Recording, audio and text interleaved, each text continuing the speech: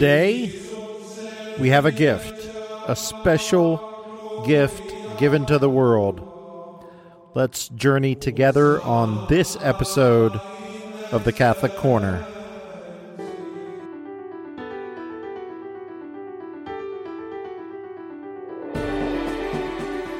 Welcome to the Theory to Action podcast, where we examine the timeless treasures of wisdom from the great books in less time to help you take action immediately and ultimately to create and lead a flourishing life.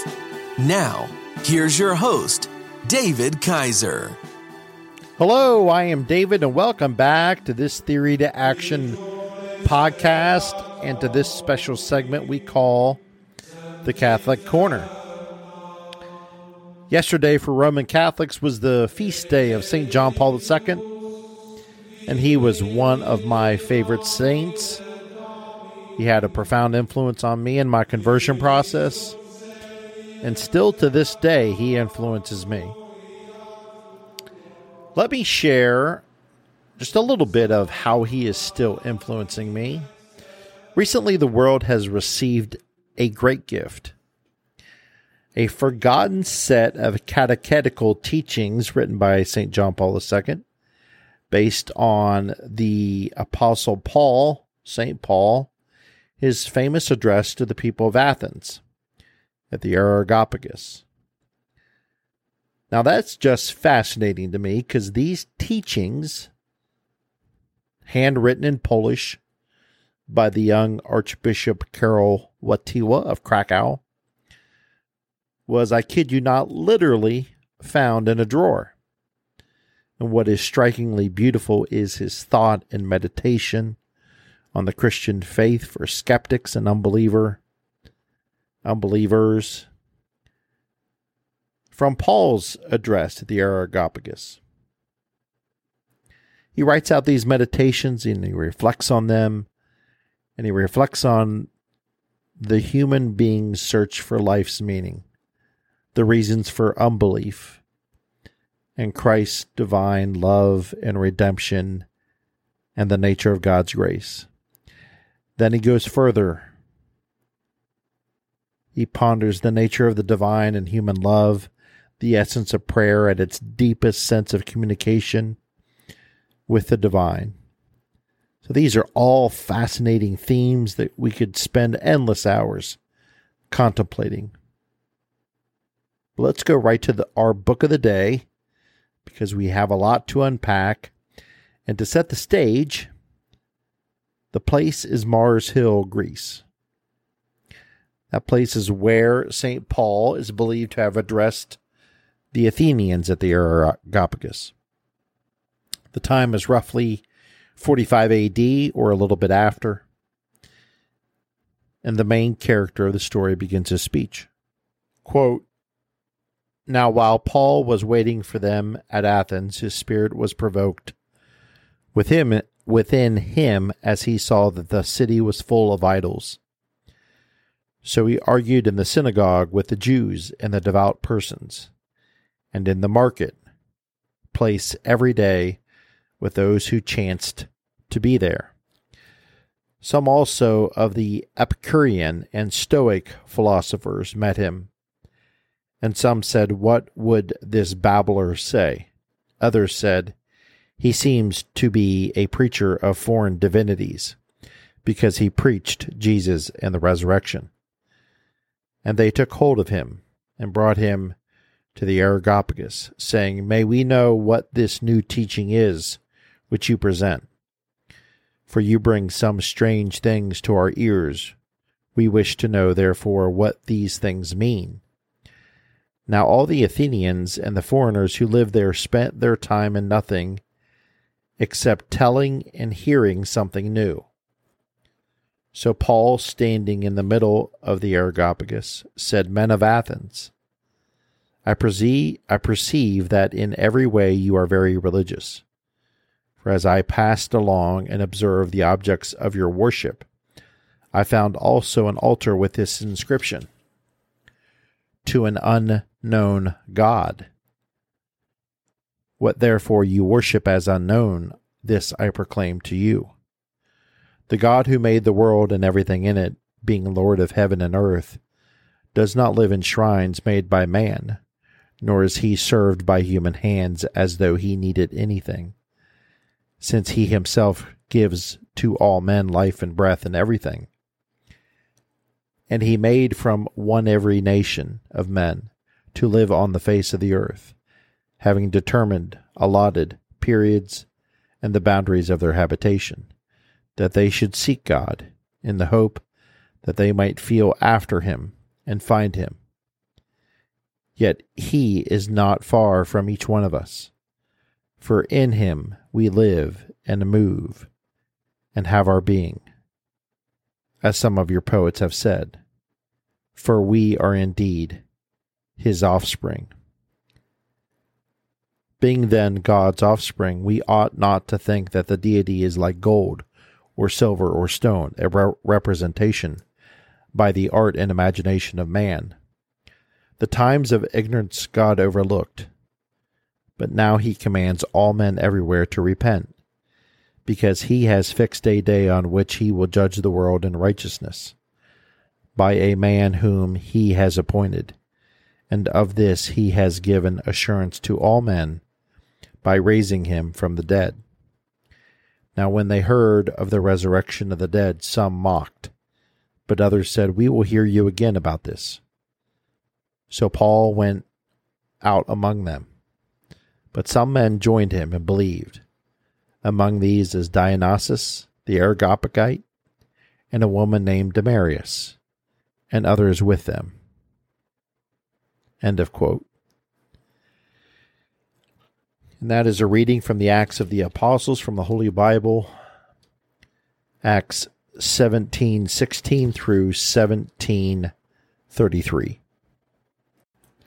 So since I just read from the Holy Bible, let us now turn to our actual book of the day, which was not the Holy Bible, though it could be, and it ought to be. But today's book that we're reviewing is written by St. John Paul II. It's actually an uncompleted work of his notes, but the book has been published by Ave Maria Press, and the title is Teachings for an Unbelieving World, Newly Discovered Reflections on Paul's Sermon at the Areopagus. And let's go to the book for our actual first pull quote. Quote, "In this short cycle of 13 catechesis, I would like to focus together with all of you on the Areopagus of Athens, referring to the event described in the Acts of the Apostles. The Apostle Paul of Tarsus has recently crossed the border between Asia Minor and Macedonia, setting foot on the European continent for the first time. Arriving in Athens, he finds himself right in the center of culture, philosophy, art, and religion of the ancient world. This place remains a symbol today, not only of a great past linked to Greece and Athens, but also a symbol of what has endured for centuries and generations. The entire culture of Europe, of Western civilization, comes from there, from Greek culture, from the Areopagus, as from a spring. Therefore, this chapter from the Acts of the Apostles constitutes the ideal background for these catechesis, addressed to the people of our time. Moreover, the person who speaks in this place, Paul of Tarsus, not only represents history, but also is a symbol. He, a Pharisee who converted to Christ, who had previously persecuted the nascent church, speaking at the Areopagus, testifies to the encounter of the spiritual heritage of Israel with the heritage of Greece. We come from this double heritage. So, deepening the theme of the catechesis cycle in progress, we will have the opportunity to return to our spiritual origins. End of quote. So right away we understand Western civilization comes from there. John Paul II emphasized in his writing, which then over centuries makes up the entirety of the culture of Europe. In fact, which John Paul II emphasizes in italics, like a spring. Springs are places of refreshment, places to fill up your water bottle for a further journey, a place to perhaps take a rest. A spring offers a great word picture for reflection and ponder these newly discovered catechesis. In addition, we are reminded that Paul of Tarsus is almost a symbol in this history. He testifies to the encounter of the spiritual heritage of Israel with the heritage of Greece. I like John Paul II's observation here, saying we come from this double heritage, returning to our spiritual origins. And so between our long reading from the Acts of the Apostles and from this first couple paragraphs of the Catechesis from John Paul II, as he was writing as Bishop Karol Wojtyła, we've had some dense verbiage to get through.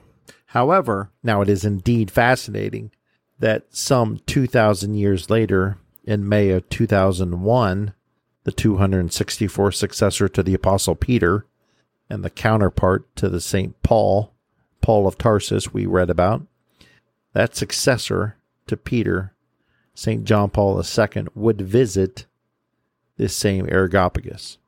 He would walk the same area. He would look out at the world from the very same spot where Paul walked and delivered his speech.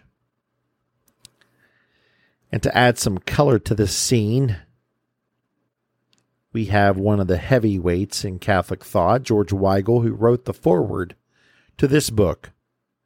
Again, the book's title is The Teachings for an Unbelieving World, Newly Discovered Reflections on Paul's Sermon at the Areopagus by St. John Paul II.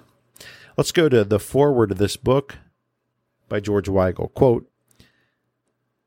that St. Paul's address to the Athenians on the Areopagus held a special place in the religious and pastoral imagination of St. John Paul II was vividly illustrated by the determination he showed in gently but firmly insisting that the Mars Hill of the ancient world be part of his itinerary when he visited Athens in May of 2001, completing his Jubilee pilgrimage through the sites of salvation history.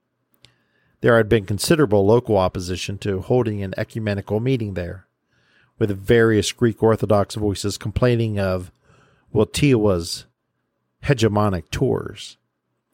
But John Paul was never one to let irrational bigotry get in the way of evangelical witness. So the Holy Synod of Greek Orthodoxy was finally persuaded to meet the Pope where St. Paul had met the Athenian by-peasants of his day, shortly after John Paul arrived in Athens on May 4th, 2001.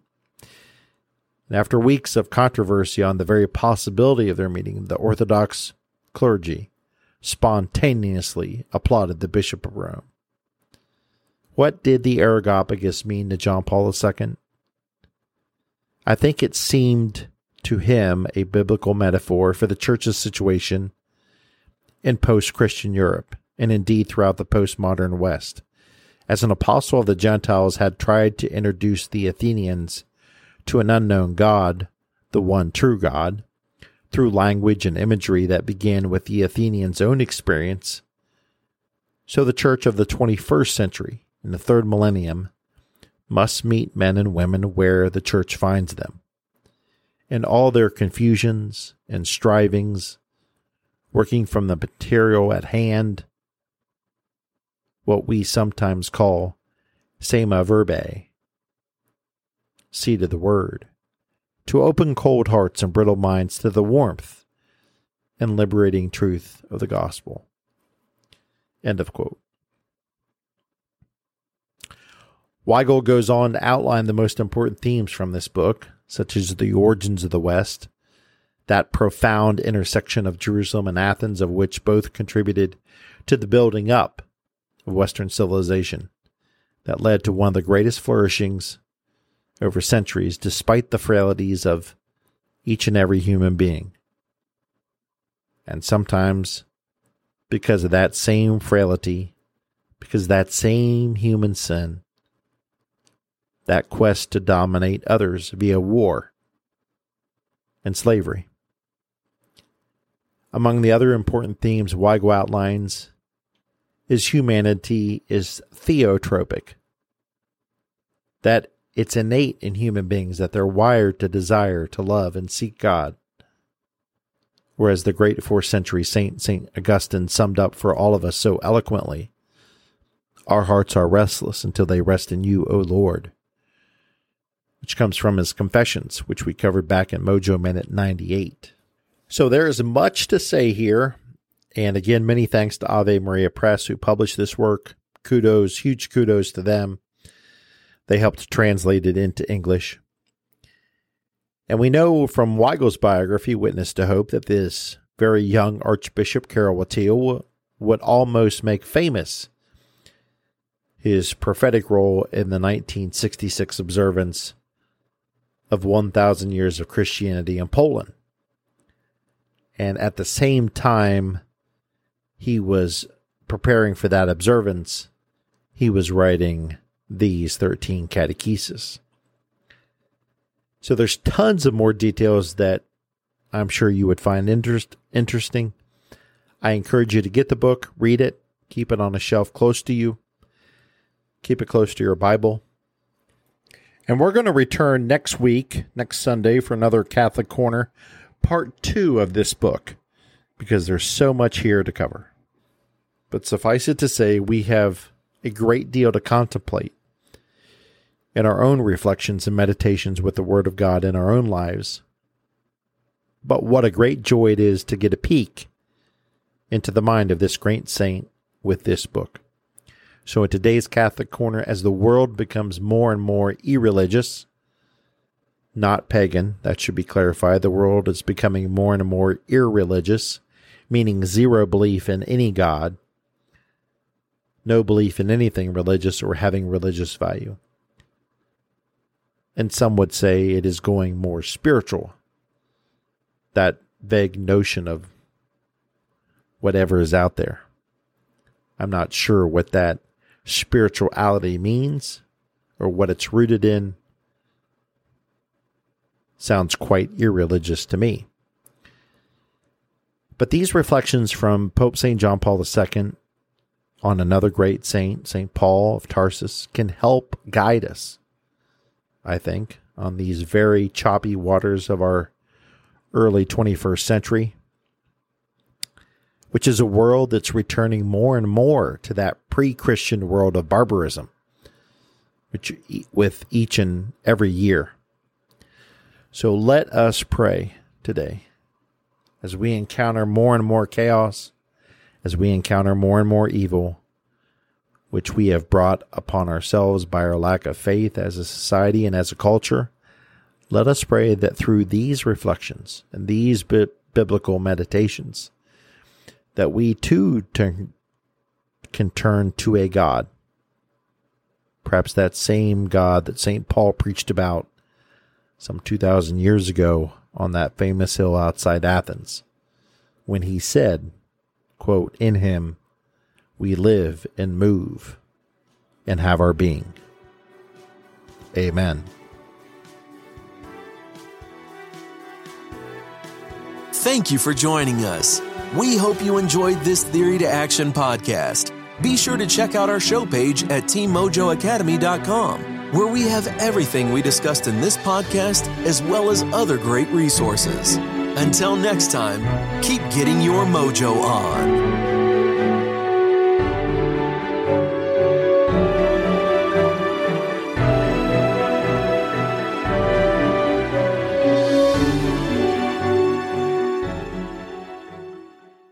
Are you a voracious reader who yearns for a deeper understanding of your favorite books? Or perhaps you're a busy professional seeking to enrich your knowledge but short on time. The Mojo Academy 2.0 is your perfect solution. Our revamped service now includes beautifully designed monthly written reviews in PDF format to accompany our popular audio reviews. These aren't just summaries. These are comprehensive and insightful explorations of each book, packed with the actual quotes from the book to enhance your understanding. With usually 69 pages per review, they are perfect reference tools to take your learning to the next level. Get your free Mojo Academy review in written format at teammojoacademy.com or click on today's show notes for that free link. Again, teammojoacademy.com or click on today's show notes and you will see the link for the free written review. Get yours today.